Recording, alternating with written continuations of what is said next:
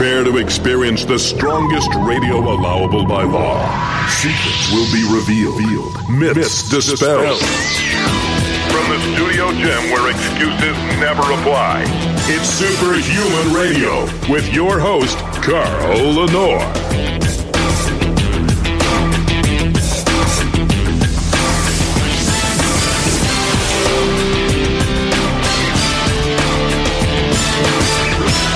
Hey, welcome back to another episode of Superhuman Radio. Today is September 9th, 2019, and we are doing this show under the heading of dispelling or busting some myths. There's certain myths that just perpetuate. They just keep coming back around over and over again, and they frustrate the hell out of me because, you know, I kind of feel like you have to build on knowledge in order to go further, and if we keep repeating these other things over and over again, it's like we're at a standstill.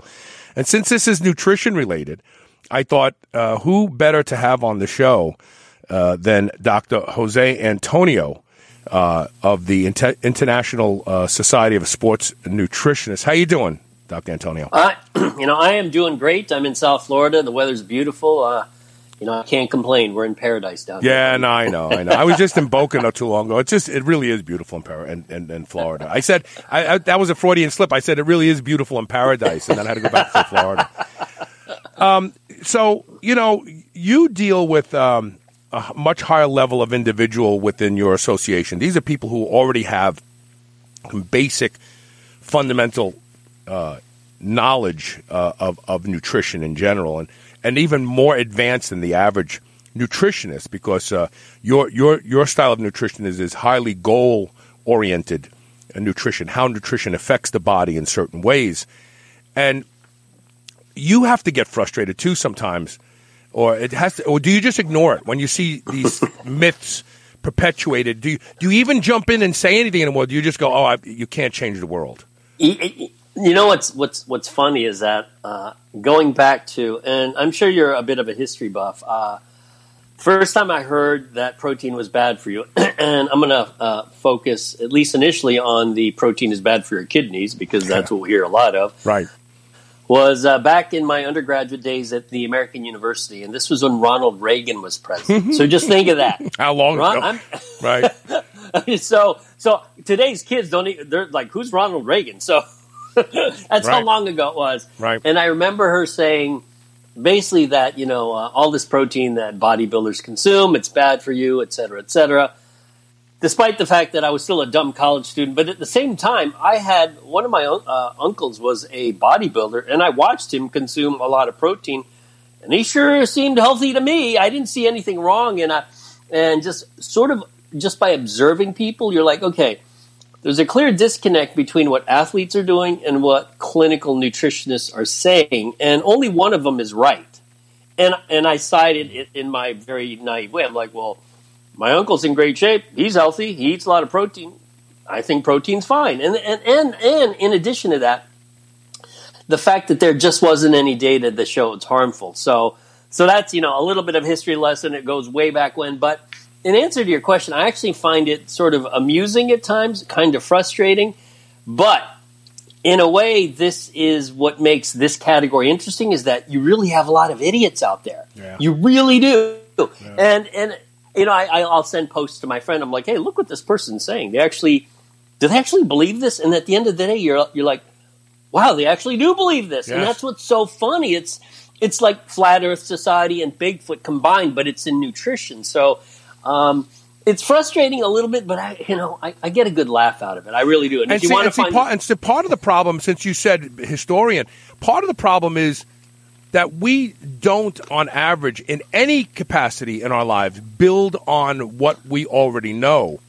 When we look at nutrition in general, we really don't know anything about 300 or 400 years ago, or even leading up into the agrarian eras, It took the whole paleo movement to start to go, hey, wait a minute, maybe we ate different back then. And, excuse me, when you look at the fathers of physical culture, the guys who, Bernard McFadden and even Eugene Sandow, who was nominated to have a role in the British government overseeing health above and beyond doctors. That really pissed the doctors off because they were like, he knows about health. Look at this guy. They knew that nutrition played a large role in health, longevity, and strength. And so much so, I jokingly say, the guards that guard the king and queen of England are called beef eaters for a reason. It's not because they drink beef eaters gin. It's because they fed these guys beef to keep them big and strong so that they could defend the castle. Right, I mean, it's just exactly. silly. No, it is. And probably, the frustrating part on my end is not what I call the social media experts. Everyone's now an expert because they have access to Google. It's really the people who should know better. These are the trained people with master's degrees in nutrition who are oftentimes the ones who are most guilty of saying, hey, if you eat too much protein, it's bad for you. I mean, I could go on Instagram and I could easily find someone with a master's degree in nutrition telling us how, we need to eat more plants because eating too much meat is bad for you. It's bad for your kidneys. And it's just horse shit. Can I say that? Yeah, you can. Yeah. No, that's an easy word. That's no big deal. Okay. Yeah. That's not one of those 7 dirty words. Yeah, no, that Carlin talks about. Yeah, exactly. Yeah, exactly. You and I know the 7 dirty words. I know. I was just thinking that. It's like, oh my God, are we getting to that point where we say jokes and no one knows what it means because they're too young? Yeah, they're too young. We are. Yeah. So, okay, so let's start dispelling these, and let's get this one first because this is the one that I see over and over again. And I shared with you off the air. I posted a picture of a protein drink, and I said, this is my whole meal, 70 grams of protein, and someone put, isn't that too much protein? You can't digest. And they didn't ask the question. They said it authoritatively. They said, you really can't digest more than 30 grams of protein in a meal. And I've heard this over the years so many times that it makes my head want to explode. So let's hit that one first. Go ahead. Okay. There's so many aspects to this that's actually interesting. So 70 grams, how many calories?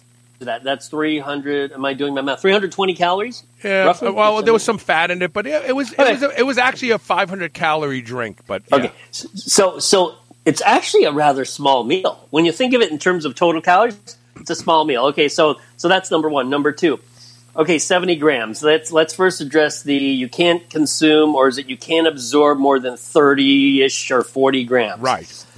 I'm gonna backtrack a little and talk a little bit about evolutionary biology, and so sort of stay with me a little. Okay. If you remember, before the agricultural revolution, that was about 10,000 years ago, humans were basically nomadic hunters. Right. They hunt, they kill, they eat. So there were periods of, obviously, starvation and periods of eating a lot, periods of gluttony or gorging. So imagine you have not consumed food for a day, maybe 2. You are hungry as hell, so you and your caveman buddies go out hunting. You kill a deer. You think one guy said to the other, hey, you know what? Don't eat more than 30 grams because your body can't handle it. No, you're starving. The human body has this amazing ability that if you're starving, you're going to eat a hell of a lot more than 30 grams of protein. Why? Because your body will always utilize it. And I think that's the issue. People, utilization. They always, it's a question of utilization. You will use more than 30. Hell, you probably would use more than 100 depending on the size of your body. Now, does it all go to muscle building? And I think this is where things get really fuzzy because in our category, even the sports nutrition scientists tend to view this as a bodybuilding issue when, in fact, there's X amount of protein that can be used for gaining lean mass, but the rest of it could still be oxidized as fuel. Your body will use it. It's not like, as you were saying, if you ate like a 16-ounce steak, are you going to crap out that's exactly. So I'm crude and I'm a critical thinker. And I'm automatically come back with, well, let me ask you a question. Have you ever eaten a pound of steak? Yes, I have. Have you ever crapped out whole undigested steak? No, I haven't. So then your body is using it somehow, right? Yeah. That's too obvious. Yeah. So, and now, but let's stay with this for a second. So protein can be used as an energy substrate, correct? Yes. Okay, so your body will use that as energy. Protein also can be used for other types of tissue repair besides muscle, right? Well, yeah, I think people tend to forget. If you were to remove water and fat from your body's basically all protein, whether it's in your brain, in your organs, in your skin. It's not just skeletal muscle, because people always focus on muscle, when in fact the rest of your body has to generate protein, whether it's in blood, whether it's in enzymes, whether it's regulatory proteins. It's not all skeletal muscle. And I think there's the bodybuilding industry, I think, has been good in terms of saying, we need more protein, particularly if you're training. But at the same time, it kind of gives a warped view of what protein does, because it does so many things besides contributing amino acids for gaining lean mass. I mean, that's not the end all and be all to athletics. In fact, you could argue that endurance athletes might need more because they beat the hell out of their bodies, probably more so than people who lift. I mean, imagine someone who is running 100, 120 miles a week.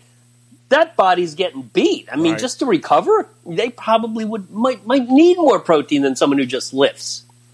So let's underscore this discussion for a second, and then we're going to move on to something that's actually quite tangential to this. So really, where this whole 30-gram or 40-gram number came from was the peak protein synthetic response from a single dose of protein. And correct me if I'm wrong, but I can't think of who. I don't know if it was Don Lyman's group, or Layman. I don't know how you pronounce his last name up in Illinois. Yeah. But someone did a study where they said 15 grams of protein. We see this protein response, a synthetic response. 20, 25, 30, 35, 40. And they said, once we got to 40, really having 50 or 60 or 70 didn't really signal mTOR any greater degree. So the lowest effective dose is 40 grams or 30 grams. Isn't that where that number came from originally? Right. But again, it's focusing on the muscle protein synthetic response, meaning, okay, so is that all protein does for your body? We're just muscle protein synthesis? What about the rest of your body? And I think that's what's confusing to people, because they tend to, again, look at everything through bodybuilding, when in fact there's a whole world out there in terms of nutrition and what your body needs besides pure bodybuilding. Now, so when people say, well, if I eat 100 grams, well, then clearly I'm wasting 60 grams. No, you're still utilizing the 60. And in fact, this is what's interesting, and I know you're well aware of this. When you look at the typical nutrition advice, if you look at the three macros, carbs, fat, protein, why is it that people are so bent in terms of limiting protein? They're like, you hit protein, that's it. Stop right there. But you don't see the same attitude towards carbs and fat. It's always protein, which I always found really odd, because when you think about it, how many people expend so much energy that they need to consume a lot of carbs? Maybe a few distance cyclists, maybe a few distance runners, but the average person working out, they don't expend enough energy to matter. I mean, if you go to the gym and lift for 45 minutes to an hour, you're really not expending that much energy. You'll glycogen deplete a little bit, but a regular diet will replace that. So when you think about it, there are very few athletes that need this high-carb diet. When I say high-carb, we're talking 65 or 70% carbs. Most people actually should err on the side of getting more protein and then backfilling their diet on carbs and fat, because most of us don't expend enough energy. Yeah, that's a great point. I actually think this comes from back in the day, thousands of years ago, when feeding populations were difficult. And so, grains and bread became storage food. It became, it'll keep you alive, but you're not going to thrive on it. And protein was harder to come by, but protein was fed to the armies to keep these guys who are doing battle strong and healthy and robust. And so I really think that's where somehow the idea that, too much protein is no good, because I think there was a message from the ruling class that, only we elite get the protein. You guys eat bread. I mean, look at our prayers. Give us our daily bread. It's like nobody said give us our daily beef and bread, because we were paupers. We were poor. All we had was bread. No, you're absolutely right. Protein is expensive, and you think about it, for the vast majority of human history, once we figured out how to grow plants, it's like, okay, we can eat plants now because we don't have to move around. It's a lot more difficult to chase an animal down and kill it than it is to figure out how to grow plants. So yeah, I think there's that economic issue that that massages this debate. Yes. So now we go right to the next topic. So there are lots of people out there who are now vegan athletes, and they're saying, hey, plant protein is just as effective. You've got soy has a high leucine. You have pea protein has fairly high leucine, but none of the plant proteins seem to have the complete amino acid profile that, say, dairy, eggs, or fish or meat have. So is plant protein as effective, as high quality as animal-based proteins, in your opinion? Yeah, there's a couple ways to look at this. One, when you look at some of the, and again, focus on muscle protein synthesis, when you look at the studies comparing plant-based proteins, and usually it's soy, versus usually milk-based protein, so usually whey protein, head-to-head whey protein does better than soy. Okay, so that's one thing. And again, we're looking at acute studies. However, humans don't just eat one meal a day, they eat multiple meals a day. So when you look at total protein intake, if you're on what I call a low protein diet, and to me low is anything, and again, my low is probably what some people's high is, but my low is anything below 1.75. If you're less than 1.75 grams per kilo, protein quality matters a lot. And I think that's where most people are. However, if you're on a high protein diet, let's say it's over a gram per pound or 2.2 grams per kilo, because you're eating such a large volume of protein, you can actually mess around with using lower quality protein. Why? Because you're just making up for it with volume. And in fact, we did a 2-year follow-up of bodybuilders eating up to 3.5 grams per day of protein. And a lot of it came from different sources. I mean, really the main source was actually shakes. They would just consume a lot of shakes. So a lot of it is, if you're on the low end of protein intake, quality matters. If you're just consuming a gob of protein, well, you're just making up for it just because you have so much volume going on. So if you're mixing your protein sources, then plant protein probably isn't a big issue, especially if you're doing that in concert with eating a relatively high protein diet, higher than the RDA of 60 grams a day. So then mixing your protein sources is good. But if you're strictly a vegan and all you're eating is plant protein, do you think it's as effective if that's all you're eating is plant protein? I think it, you know what, put it this way. Is it doable? Yes. Is it difficult? Yes. We've had, I'd say, hundreds of athletes come through our lab, and I'd say we had one vegan bodybuilder, okay? So for him, clearly protein's an issue. And the only way he hits his protein intake is by consuming like half dozen shakes a day. I mean, a half dozen. But these are these plant protein-based shakes as well? Plant.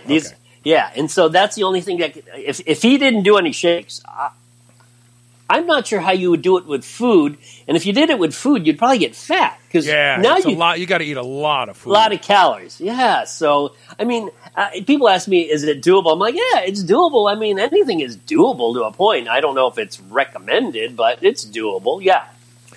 Which leads us to this third discussion, which is, so we look at protein for its ability to build muscle and energize our bodies, but what we also forget is that protein donates amino acids, and amino acids are the words, if you will, of a very unique vocabulary called peptides. And these peptides are produced by the endoplasmic reticulum in each cell as kind of like the telegraph office, so that one cell can communicate with the other cell. And the cells produce growth hormone, as in the case of pituitary cells, and all these other really wonderful peptides that seem to, now we understand, contribute to health and longevity. Right. And so if you're eating a strictly plant-based diet and you are restricting some of these amino acids, they just don't appear. The analogy I gave off the air was, it's tantamount to like if you're typesetting a book and you don't have the word "and," it's going to be really hard to make sentences that make sense, and because you just don't have the ability for syntax and so on. And so we need to think about proteins also for this extrinsic value of creating the vocabulary that is our peptide development. What do you think about that concept? I mean, I think if you're on the low end of protein intake, what will likely happen is your body is going to prioritize what it needs, and the last thing it needs is large muscles. So Right. it would probably go to formation of peptides, particularly peptide hormones, because you need those. Whereas, you don't need a gob of skeletal muscle to be alive. You just need enough to move around. So the body's not dumb. It figures out what's most important for it and what's the least important. And oddly enough, for bodybuilding, putting on lean body mass or skeletal muscle is probably one of the lesser important things. That's for the human body. very metabolically expensive thing to do from an evolutionary perspective. You're right. It's and in fact, the human animal is really built to be an endurance animal, because if you're a 250-pound bodybuilder, you're not catching a single animal. You would be tired in about 100 meters and end up starving to death eventually, unless you lose weight or something. Right. But yeah, it's evolutionarily, it's putting on skeletal muscle is not an advantage per se. What about the premise that eating too much protein acidifies the body and leaches minerals from the bones, because the body has to adjust the pH of the blood so it steals minerals from the bones? Yeah, that's just such total baloney. And in fact, cross-sectional data, again, we've DEXed probably 300 athletes, of which almost all of them are consuming a pretty high protein diet. Their bone mineral density is crazy high, okay? And people say, okay, that's a cross-sectional study. You're just making an observation. What if you actually just got people and had them consume a high-protein diet? And we did that actually with women, because it's always women that, you're worried about bone mineral density. Right. So we actually got exercise-trained women, and over the course of they consumed about 2.3 grams per kilo. So a little bit more than a gram per pound, which most people would say that's pretty high. Yeah. And we measured bone mineral density at baseline, at 6 months, and at 1 year. Nothing happened. Of course, here's the thing. And this is sort of a weird frustration on my part. I'm doing these studies, and I'm like, I know nothing's going to happen. This is just stupid. Yeah, why am I doing this? Right, but people still don't believe it. I know. In fact, and here's the thing. It's like, all the social media experts are like, well, okay, you did it for a year. Maybe you should do it longer. I'm like, what? A 10-year study? Who's going to volunteer for a 10-year study? What the hell? And again, it comes back to critical thinking. People fail to think about this. So, they think that they're adjusting the pH of their body, their tissue in their body, by drinking a certain drink. When stupid. Hydrochloric acid is like a 1 in pH. It would, remember the fly when, what's his name, spit up on the guy's hand and it just melted? That's hydrochloric acid. It lives inside your gut.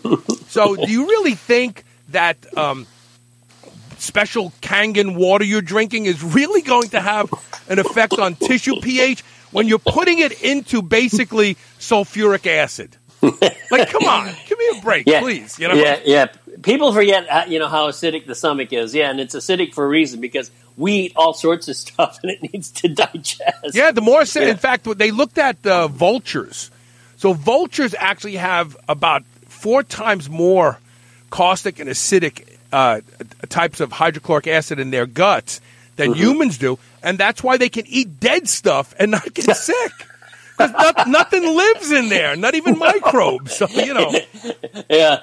Well, that's the beauty of evolutionary biology. Every animal sort of, they're selected for these conditions where, probably hyenas and vultures, they can eat all the dead stuff. Us, it helps to cook it, eating it raw. Okay, we'd eat some raw fish. I don't know about raw chicken or eggs, but, some people do that too. But we are all adapted to eat specific things. And yeah, this whole acidity causing your bones to leach is just a bunch of baloney, because there's no data that show that eating a lot of protein causes bone mineral density to drop. And in fact, if anything, keeping protein intake high will maintain higher bone mineral density. At least that's what some reviews and some meta-analyses suggest. Well, and I'm going to put Robbie Stahl's question up, and he did correct the use of his word there. He says, is there any circumstances that you see protein negatively affecting bone density?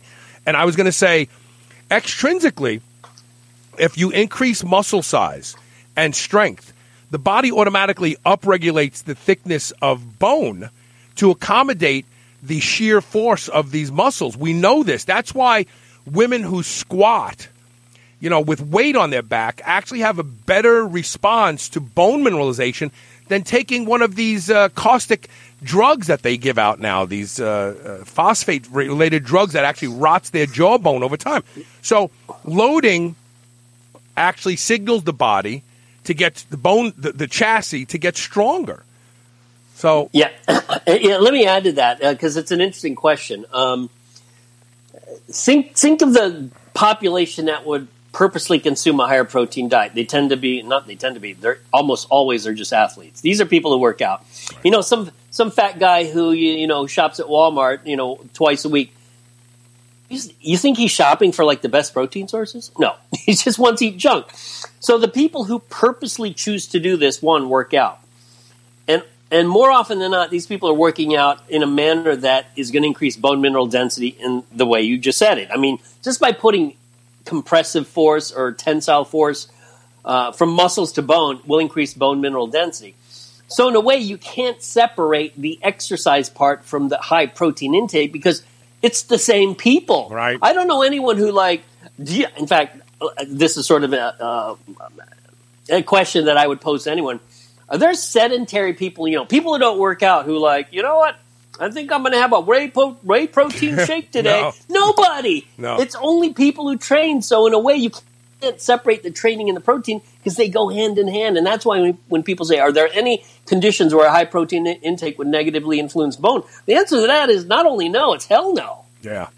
Yeah, there you go. I want to take a quick commercial break. When we come back, I have questions about optimal protein intake. I know you've done lots of studies on different levels of protein per pound or per kilo of body weight and the outcomes in these athletes, because I want to then juxtapose that to, do these same things happen if you're in a caloric deficit at the same time that you're eating massive amounts of protein? We're talking with Dr. Jose Antonio. Stay tuned.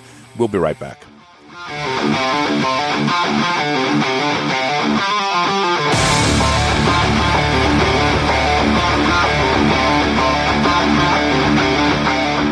You already know the benefits of red light therapy. Now you have to find the strongest, best one out there at the best price, right? That's where Scott Chevery found himself. He had to create Mito Red Light so you can get the strongest, best red light therapy unit in the world at the absolute best price. And the Superhuman Nation gets an additional discount. Go to MitoRedLight.com and use code SHR to get the lowest price anywhere, plus free shipping inside the USA and deeply discounted shipping worldwide. Go to MitoRedLight.com and use code SHR today. That's MitoRedLight.com. Are you still on the fence about Body Protection Complex BPC Oral from DrSeeds.com? Listen to Maggie Kuhn, one of the owners of the C-Bus Lifting Company gym in Columbus, Ohio. I had been having some nagging tendon issues that weren't injuries, just things that were annoying. I'm 58 years old, so just older tendon kind of issues. For us powerlifters, we really don't stop training when we have just nagging issues. We just kind of keep pushing through. And I started the BPC. What I noticed was I was doing some heavy tricep stuff that would have killed me before when I had an elbow problem, and I was able to do this with literally no pain at all. Go to DrSeeds.com, DrSeeds.com. Use coupon code SHR and save 20% off your bottle of BPC Body Protection Complex today. Whether your goal is to build muscle or burn fat, you'll find everything you need at Redcon One. Need help getting a good night's sleep? Try Fade Out, or the most popular pre-workout supplement on the market today, Total War. Sign up for their new Transformation Challenge and win $10,000. Or shop for apparel that people at the gym will know that you are serious about your training. Need a testosterone booster that works? Check out Boomstick. Whatever you need, you'll find the best quality supplements on the market at Redcon One. Go to redcon1.com. That's REDCON1.com, or go to superhumanradio.net and click the Redcon One banner ad today. Men and women, you've heard about hormone optimization. Do you feel like it's something you want to look into? RenewLifeRx.com is the place to start.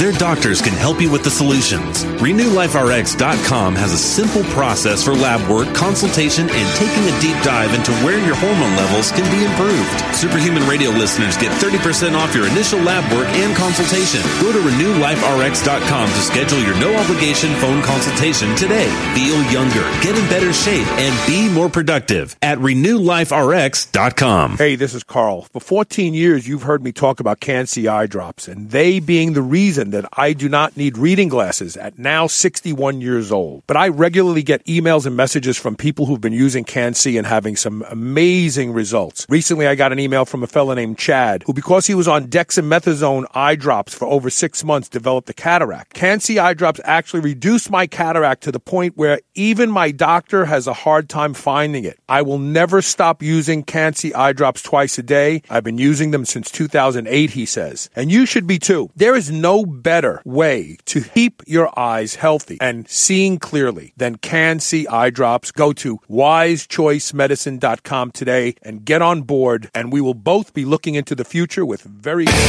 This is the Superhuman Channel, doing reps with the weight of the world.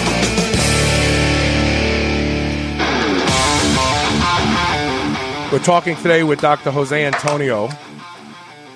The website, well, there's a couple ways to get to the website. Tell me the shortened version. You have a short version. Yeah, the short version for people who have no memories like me would be issn.net.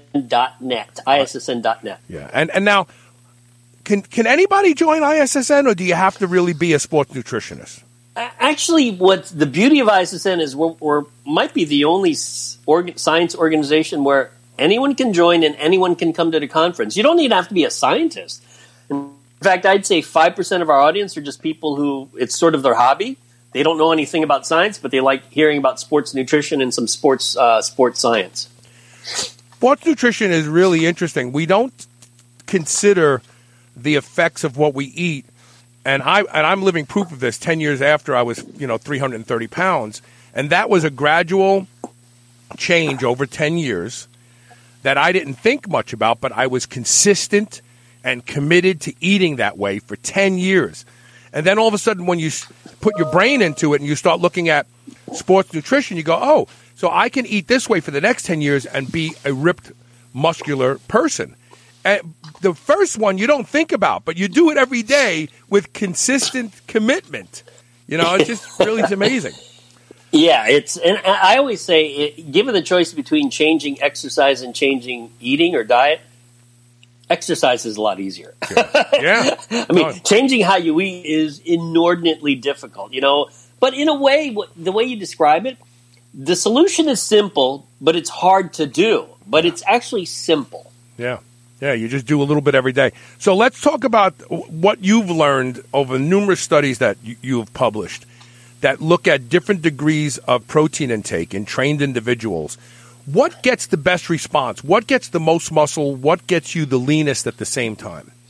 Okay, there's two issues. Let's see what would affect gains in lean body mass and what could affect fat mass. So, total body composition. At least based on our data, what we are seeing is that, and this is where bodybuilders were right. 1 gram per pound seems to be that sweet spot where most people will get pretty good gains in lean body mass if they're training hard. So what happens above and beyond that? Well, we don't see an increase in lean body mass, but what you might see is a drop in fat mass. So it's not like, if you're focused just on bodybuilding, okay, and you don't care about losing fat, you can stick to your 2.2 grams per kilo.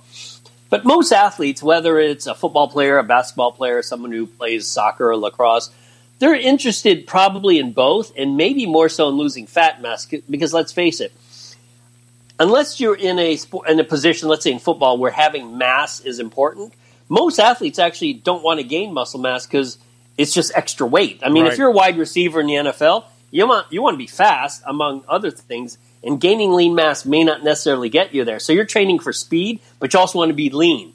And that's where maybe a higher protein intake might help quite a bit. And there's a lot of sports where, and again, bodybuilders don't understand this, but there's a lot of sports where you actually don't even want to gain weight, but you would want to lose fat mass because you're just going to be quicker on your feet and you'll be faster. So roughly about 1 gram per pound, good for lean mass. Anything above and beyond that seems to be good for promoting a loss of fat mass.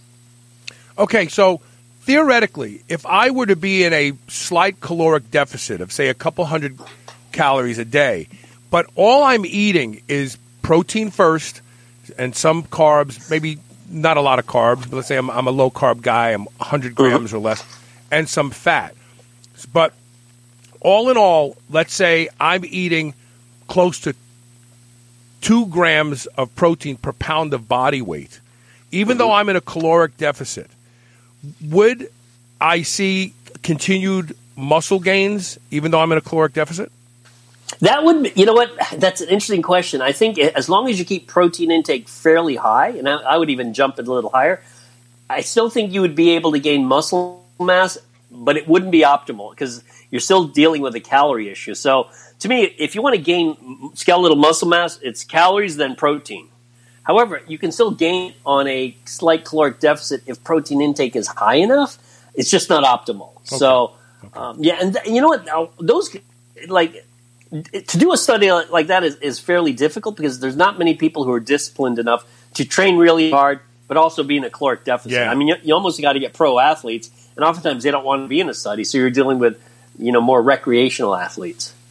So what about the notion of 1 pound, 2 pounds, 1 gram per pound, and so on? These metrics that we come up with. Well, you want to have, the sweet spot is 1 gram of protein per pound of body weight. No one ever says lean body weight. Everybody always says body weight. Isn't that different for someone who's carrying a lot of fat mass? Should they really be eating 1 gram per pound? Yeah, well, here's the thing. If you're carrying a lot of fat and you're eating 1 gram per pound of protein, that extra protein may actually help you lose fat mass. Yeah, good point. The second issue, I think, is one of convenience, because there's a lot of people, who have criticized my study saying, okay, you're doing, 2.2 grams per kilo or whatnot, rather than per lean body mass. And I think part of that is, in the real world, not many people can get accurate body composition assessments. So typically, we all know our weight, but do we really know our lean body mass? Probably not. So as a matter of convenience, I think it's best to stick per body weight, just because it's what everyone can relate to. Yeah, and you're right. As I was asking the question, I was thinking, well, if you are actually more body fat, you're just eating a higher amount of protein per pound of lean body mass, which probably would help you get leaner faster anyway from your findings. Exactly, yeah.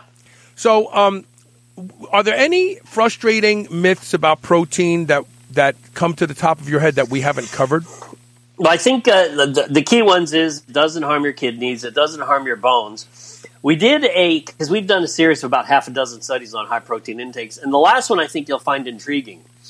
What we did was we got a bunch of exercise-trained men and women, so these are fairly good athletes, and we put them on a caloric deficit of about 20%. So they had to cut their calories by 20%, and they did it for 4 weeks. And you're like, okay, well, that's pretty mundane. But what we did is we genotyped them. There's a gene called the FTO gene, or the fat mass and obesity associated gene. The FTO gene is something that helps regulate how much fat mass you carry, in part related to a whole host of things, but let's focus on one thing: satiety. There are people who are very good at knowing when they're full. They eat and they're like, okay, I'm full, I'll stop. And there are other people who, like me, if I go to a buffet, even if I know I'm full, I keep eating because I just like to eat, right? So there are people who see, that's just it. I have friends who just can stop eating. I'm like, how can you stop eating? The food is good. I just like to eat, So. And so we separated. Once we got the data, we figured out who carried the risk, the gene that carried the higher risk, and who didn't have the high risk. Sort of normal risk people, higher risk people. And here's what we found: it doesn't matter if you're high risk or normal risk. If you cut calories and keep protein intake high, about 2 grams per kilo, you'll lose fat mass. It doesn't matter. And so people are like, oh, well, then I guess genes don't matter. Well, no, genes matter. But what this study showed is that in the short run, if you cut calories, you will lose weight. Now, so what if we did this for a year? I think what you would see is people like you and I who like to eat would end up carrying more fat mass only because we have a harder time regulating satiety. So you and I can do anything for 4 weeks. We can do it for 8 weeks. But if someone said, could you do this for a year? We're like, oh boy, that'd be kind of tough. Right. And so we may end up carrying more fat mass than the person's like, yeah, I could do this for a year. I mean, I can push the plate away easily. I can regulate. I know when I'm full. Whereas you and I, it's like, I'm sort of full, but I'm going to keep eating. Yeah, right. So genes, what's funny, you could overcome your genetics in the short run. Whether or not you could overcome it in the long run requires quite a bit of willpower. What about this idea that that protein is the one macro that the body really, really, really needs? You know, we store fat, we can store glycogen, and some people will say, well, muscle is storing protein, but it's really not. It's not a storage form of protein. It's an active form of protein. We're learning more and more about muscle is actually a gland that produces lots of hormones. But what about this notion that the reason that people overeat who are carb-centric eaters is because their body is trying to get to a level of protein consumption, and they have to eat all these potatoes along with it in order to reach that. And that is why protein and satiety seem to go hand in hand. And overeating, people who eat carb-centric diets tend to overeat because they're trying to achieve that same level of protein consumption. Yeah, no, I think, I've heard that as well, and I think there's some merit to it. And I think there's sort of this other side, which might be obvious to you and I, is that even when you're full, it seems like we always have this capacity to eat more carbs and fat. But we don't have this capacity to eat more protein. It's like you go to dinner, you're like, man, I'm really full. Hey, you want another piece of steak? No. Hey, you want some apple pie? Oh, yeah, I could. And it's just... I just did this last night at J. Alexander's. I almost had a piece of key lime pie after I said I was so full. I was like, oh, yeah, but I got room for that. It's true. It's almost like our brains are wired, give me high-calorie, hyper-palatable stuff because I don't want to starve to death when, in fact, okay, in today's society, no one's ever going to starve to death. But our brains think so. So it's like, yes, give me that key lime pie. Even though I'm full, I do not want another slice of steak, even though it's really good, but I want key lime pie. Right. Yeah, it's amazing. Amazing. What ISN events are coming up soon? Anything coming up soon? Yeah, we have one that's fairly soon in October at Coastal Carolina University. You'll see that on the website, issn.net. However, I think the big one, which I think, if you ever get a chance, Carl, I think you should go to our national meeting. It's held every June.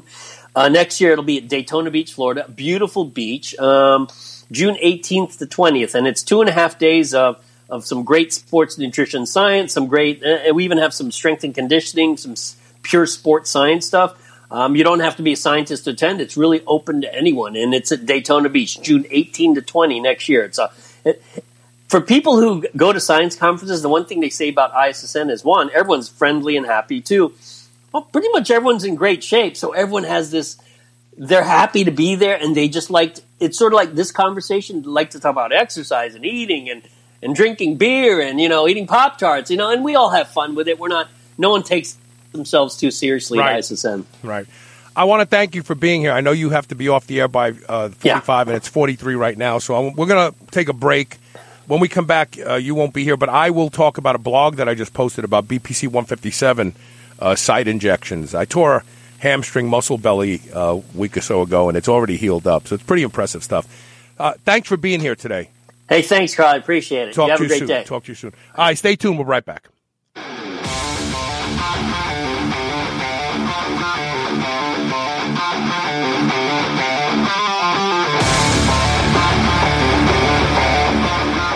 There's a phenomenon today. So many of us sit for hours each day. Slowly, our bodies respond by shortening certain muscles. The psoas gets shorter and shorter over time. It leads to lower back problems, stiffness when standing, and inhibits your running performance. Now there's Psorite.com. That's PSO-RITE.com. Psorite is a device that allows you to stretch your psoas muscle and return them to normal function. And it does it better than any stretching movement or chiropractic adjustment can. You can use it in your home, office, or at the gym. Experience what thousands of people already know. Check out PSO-RITE.com and save 20% off when you use the code SHR. Quest Nutrition makes bars, cookies, chips, and pizzas out of complete dairy-based proteins. Our products minimize net carbs and sugar without sacrificing taste. Each delicious chocolate-flavored chip, cookie chunk, and crunchy crumble is custom-made to maintain Quest macros. It's time to enjoy foods that work for you, not against you. It's time to enjoy your Quest. Are you looking for a better way to absorb the nutrients you know you need? Do what I do and start your day with lipospheric supplements from Live On Labs. Unlike pills and powders, Live On's patented liposomal encapsulation technology transports nutrients like vitamin C, vitamin B, glutathione, acetyl L-carnitine, and alpha-lipoic acid to where they need to be, your cells. Visit try.liveonlabs.com/Carl to learn why I take these supplements every day to help me perform in the gym and in life. That's try.liveonlabs.com/Carl. New Mass Pro Synthogen X2 just upped its own legendary game. To distance itself even further from the rest of the pack, Synthogen X2 now has double the key active ingredients. If you've ever wondered what steroid-like recovery feels like, Synthogen X2 delivers. See why others compare it favorably to powerful bodybuilding drugs at synthogen.com. Mass Pro Synthogen. When you train with it, you'll gain with it. Who wants to have better sex? That's a stupid question. Everybody wants to have better sex. And you can start having better sex if you go to the website bluechew.com, BLUECHEW.com. Use the code SHR and get a free order of your choice of the only 2 FDA-approved drugs to treat erectile dysfunction, sildenafil or tadalafil. Best of all, they're chewable, so they start to work in minutes. Go to BlueChew, BLUECHEW.com. Use code SHR and you will get your first order for free. You do have to pay $5 for shipping, but come on, it's an easy deal. Who wants to have better sex? Okay, get busy. You know how to do it. You're listening to the Superhuman Channel. Don't hate us because we feel good.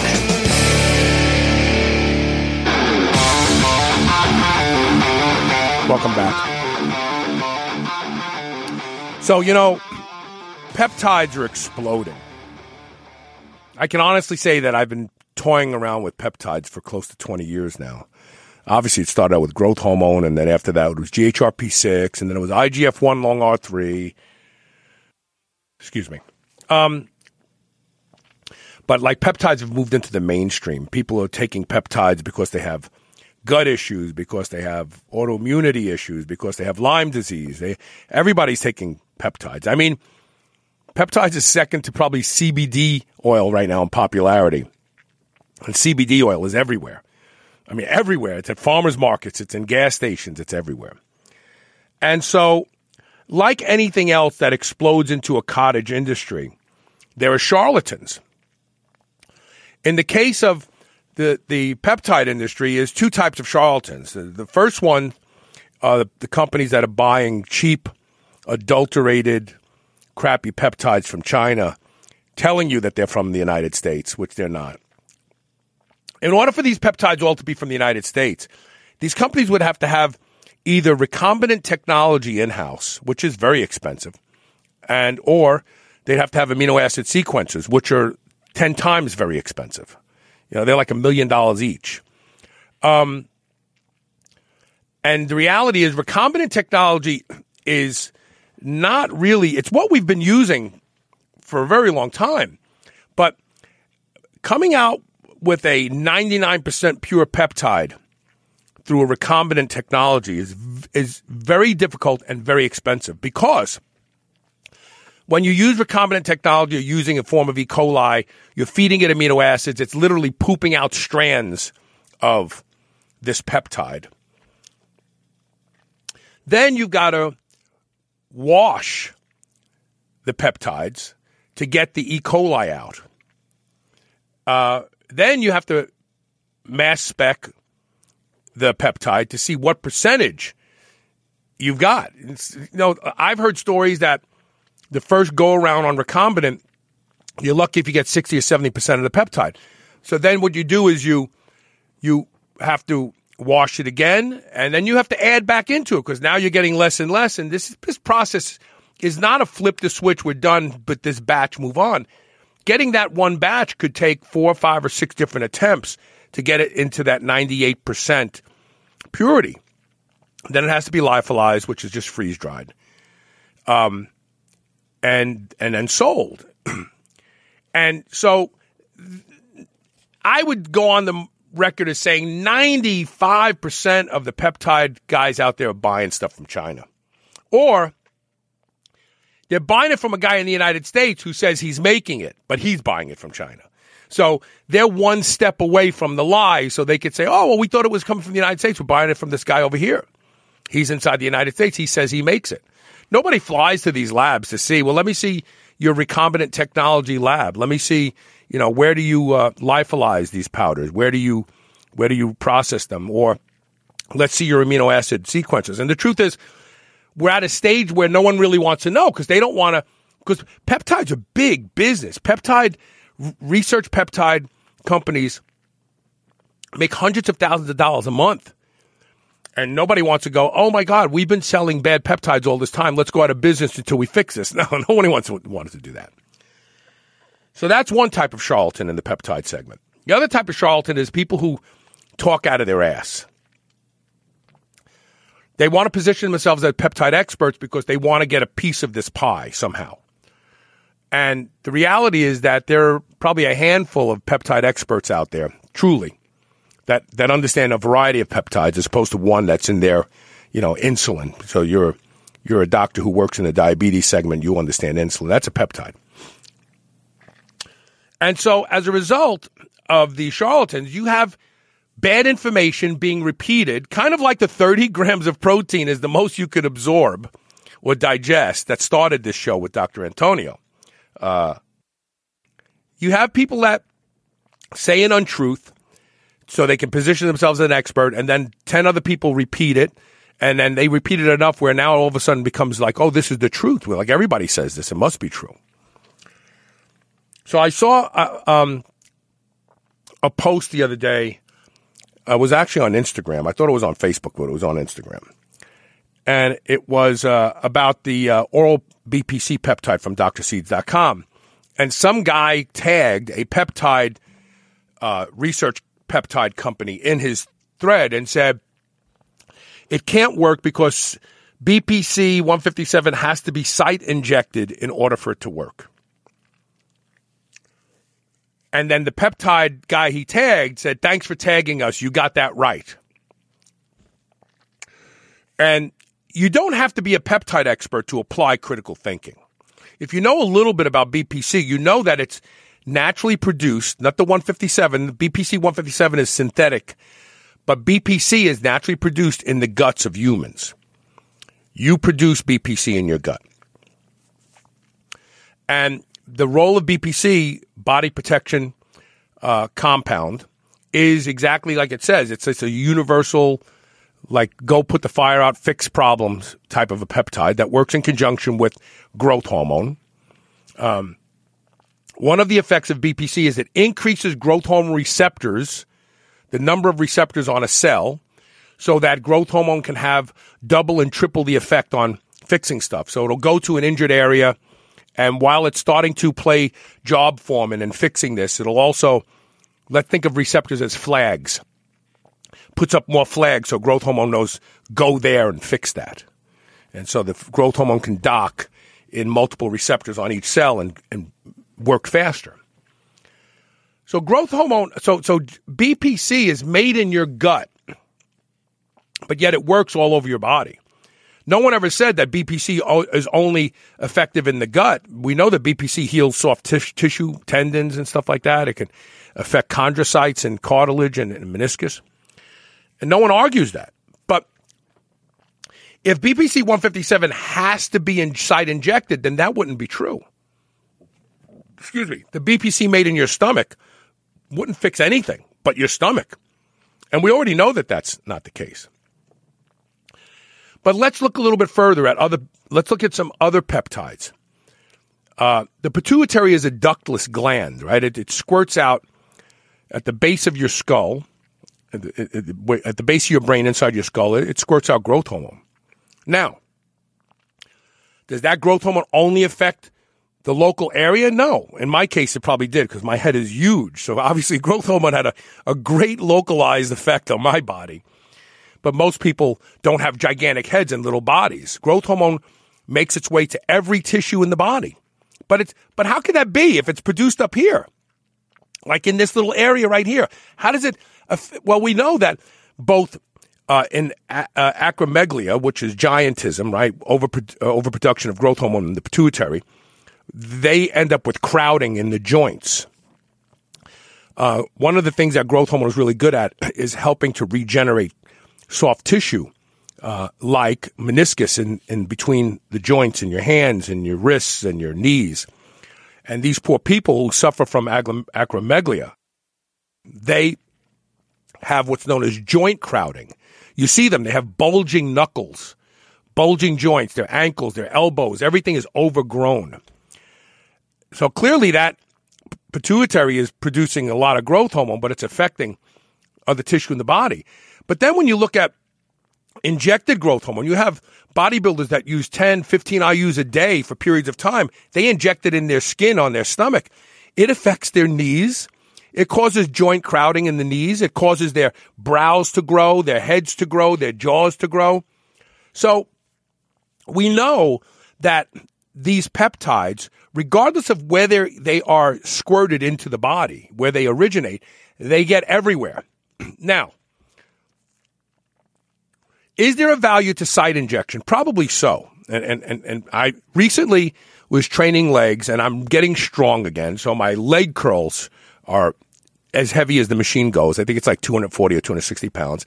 And I'm doing seated leg curls, and I do them the way Alex Leaf taught me. I slide all the way with just the balls of my ass on the seat so that the hamstring can contract from both ends instead of holding one part steady because I'm sitting on it. And I was doing 5 sets, and my last set, I felt it. I was almost fully contracted, and I felt this burn, very reminiscent of when I tore my bicep. I felt this burn. I immediately let the weight fall, and I literally walked to my car and went home. And I got 1 milligram of BPC, and I injected it in the skin, in the area where I felt the burn. I didn't inject it in the muscle, in the skin, in the area where I felt the burn. And that afternoon, my hamstring hurt. I had a hard time straightening my leg out. Walking was a problem. Stretching the leg out was a problem. It hurt. But the next morning, on a scale of 1 to 10, 10 being no recovery at all, and 1 being no recovery at all and 10 being completely healed, it was a 7. The amount of pain that I had was negligible. And I continued to inject 1 milligram for 5 total days straight in the skin, in the area where I felt this. Now, the second day, I did notice some bruising. So there was a little blood that escaped. I think I probably just tore a little bit of the muscle belly, just tore a little bit, a little blood squirted out. So there was some bruising.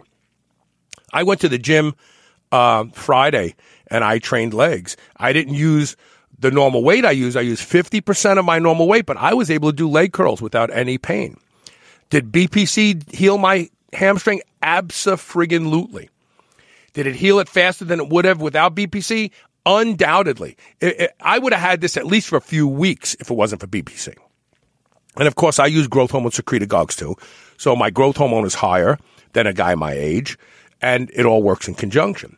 But did I have to site inject it? Probably not. I probably could have injected it in my stomach, and I've moved away from that, and I continue to inject it in my stomach ever since then. I just wanted, so the way peptides work is when they get into the bloodstream, they immediately start to search for receptors in the tissue closest to them. So all I was doing was expediting the BPC getting to that area of my body. It would have gotten there at some point in time after the injection had I chosen to inject it in my midsection as well. But I just felt like let it go right there and get to work first while it circles the rest of my body. Did that BPC injection that I gave myself in the area of my hamstring injury benefit the rest of the tissue in my body? Absolutely. Absolutely. So, you know, if you apply critical thinking, you will never go wrong. You don't have to be a peptide expert. You don't even have to be a scientist. When people say stuff like that, oh no, you've got to inject it here for it to work, ask yourself, where does that peptide reside in my body naturally? In my gut. Wow. Keep in mind, we talked about BPC in 2014 with the Del Musa. Before anybody even knew what it was, we were talking about it. And we talked about how you can take it orally because it naturally occurs in the stomach, so the body treats it differently than another peptide. It actually allows you to absorb it through your stomach. And you can even squirt it under your tongue. If you get a syringe and you don't want to inject it, you can actually squirt a half a milligram under your tongue or a milligram under your tongue. It'll work. It'll get in. It'll work. But anyway, the point being is if you apply critical thinking to a lot of these things, you'll find that you can sniff out the truth and the falsehoods, and you can avoid listening to people who don't know what they're talking about. I wrote a blog about this. It's up now about BPC and site injections. And last week I wrote a blog about transdermal delivery of peptides. And so, everybody's trying to put their peptides in transdermal delivery. You can't. If they are bigger than 500 Dalton and the sweet spot is 400 Dalton, you can deliver things through the skin. But once you start getting into the 1,000 or thousands of Dalton, the skin, it just stays on the outside of the skin. It's not getting in. And I think thymosin beta-4 and BPC 157 are two popular, quote-unquote, transdermally delivered peptides that are not being delivered transdermally because they're both in like the 1,400 and 1,700 Dalton range. They're just not being delivered. You're wasting your time. You're wasting your money. You're wasting good peptides if they're real. So I'm going to keep talking about peptides as we move forward. We do the quintessential show on peptides, which is the Pep Talk. This Friday, I've got a doctor coming on who's treating autoimmune disease and Lyme disease with peptides successfully. She's going to come on my show, and she's going to tell my audience how she treats these people, what works and what doesn't. And she gave this same presentation at the International Peptide Society symposium, teaching other doctors how to help people with Lyme disease and autoimmune disease using peptides. So just keep your eye out. You gotta give everything the sniff test today when it comes to peptides because it's a new boom. Everybody wants to get into it. Everybody wants to make money at it. Everybody wants to appear as an expert in it, and everybody is willing to tell you misinformation if you will believe that they know what they're talking about. So just be careful of it. All right, so that's it. Tomorrow is the Blueprint Power Hour. Tune in then. Thanks for listening today. And pass this show around, and I'll tell you why. It's time for us to do away with these myths about protein. We don't eat enough protein. There's people out there going, oh, the reason for obesity is all the meat people eat. No, that's not why. That is absolutely not why. If you're eating a hamburger and a Biggie fry and a sugary soda and then some sort of confectionery pastry, it's not the meat that's making you fat. It's not. And we have to stop this lie in its tracks. Protein is not evil. People eat more protein, they'd actually get leaner. All right, see you tomorrow. Thank you for listening today.